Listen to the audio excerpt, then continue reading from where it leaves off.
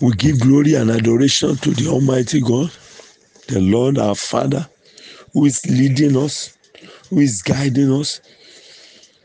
Take this song along with me. Guide me, oh, thou great Redeemer, pilgrim through this barren land.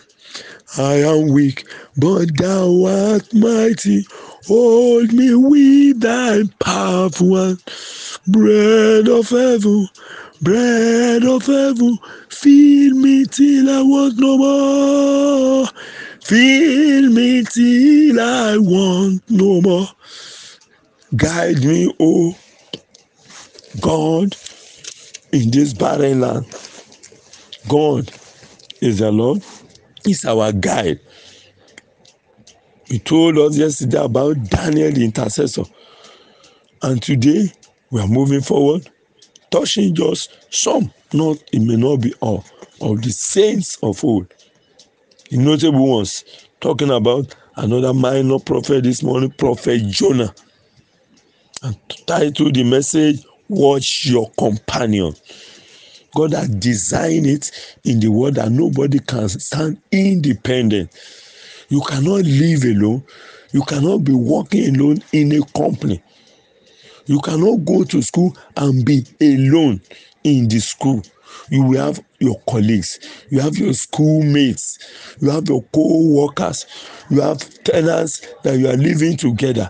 Before you build your own house, even if you have built your own house, you still have some people that will stay with you. I pray for you this morning that evil people will not stay with you. You will not enter into business with the wrong companion in the mighty name of Jesus Christ.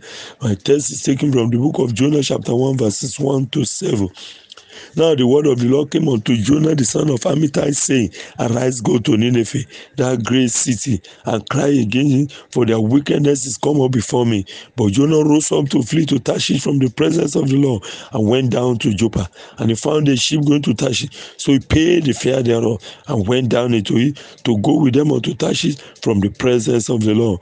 But the Lord sent out a great wind into the sea, and there was a mighty tempest in the sea, so that the ship was like to be broken. Then the mariners were afraid, and they cried every man to his God, and cast forth their weirs that were in the ship into the sea to lighten it of them. But Jonah was gone down into the side of the ship, and he lay and was fast asleep. So the shipmaster came to him and said unto him, What meanest thou, O sleeper? Arise, call upon thy God, if so be that God will think upon us, that we perish not. And he said every one to his fellow, Come, and let us cast lots, that we may know for whose see, cause this evil is upon us. So they cast lot, and the Lord fell upon Jonah. The irony of life.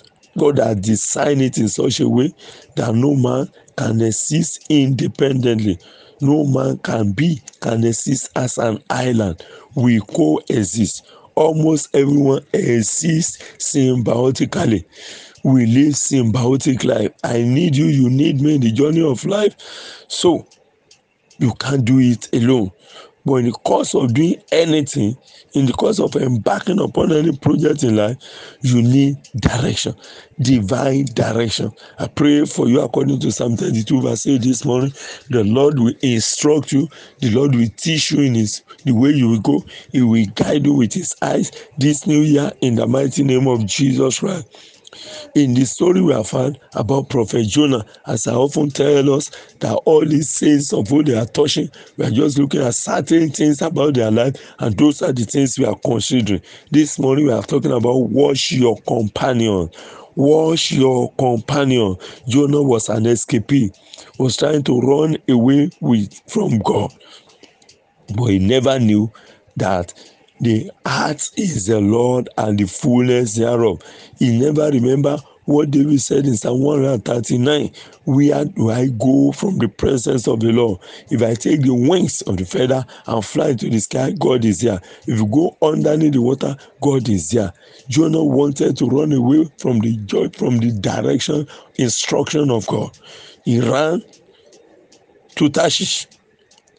We need to be watchful and be careful in life, especially when the blessing is there.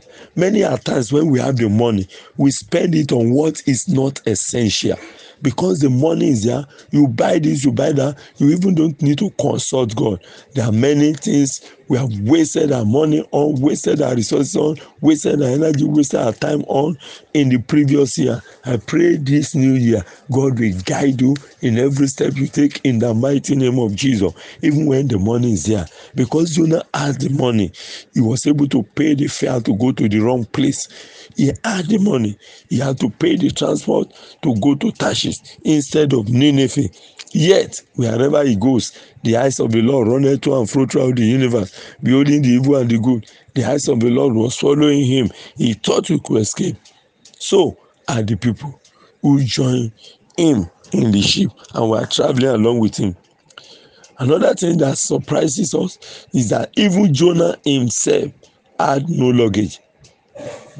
He was just trying to run away. He had no luggage. So those who had their luggages who are going for business in Nineveh, Nineveh was a big city, a commercial city. You are traveling there to be able to make money, to do their business. Unfortunately, they enter into the ship with the wrong personality, and that brought wrong implications for them, and they casted their load into the sea. It was a wasted effort. Everything they have gathered together with their own hand, they threw it into the sea to lighten the ship, not knowing that the culprit was with them inside the ship. I pray for you once again that God will guide you in the mighty name of Jesus. God will lead you. God sent a great storm on the sea in order to persuade Jonah to obey his call.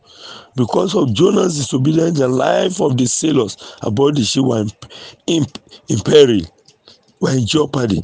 If we are not fully committed to God and His will for our lives, our families and others will ultimately suffer as well. Fathers and mothers who are listening to me this morning, pray for yourself, pray for your children, so that you will not suffer.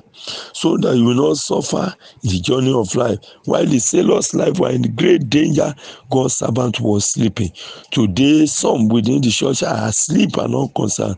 Even though all around them, people are perishing spiritually in the storm of life. Let's wake up and do the work. Today, churches, let's wake up. We can still pray and stop the spread of coronavirus. As the story we had in 1910, exactly 110 years ago, about John G. Lake, that God is still alive.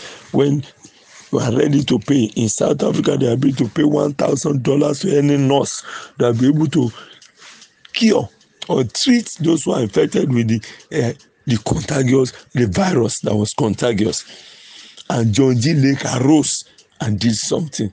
Now that things are happening very fast, at faster rate, people are dying here and there. You can stop the spread of this contagious disease by also your prayer and your holy living. Let's pray and remember others. The year is just starting. Commit your will unto the hand of the living God. I pray for you. You will not waste your life. You will not waste your resources because of bad companion. Watch the people you are working with. Watch the vehicle you are boarding when you are going to work. Watch the tenant that you are staying with. Pray before you take that house. Pray before you take that shop. Before you rent that shop, if you rent that house, seek the face of God. I pray that the presence of the Lord will go with us all in the mighty name of Jesus. God will guide you. You will not make the wrong choice in the mighty name of Jesus. Holy Spirit will lead you. God of heaven will not abandon you in the journey of life. Commit your ways to the Lord. Trust also in Him. He will guide you to the right place. Thank you. God bless you. Enjoy your day in Jesus' name. Amen.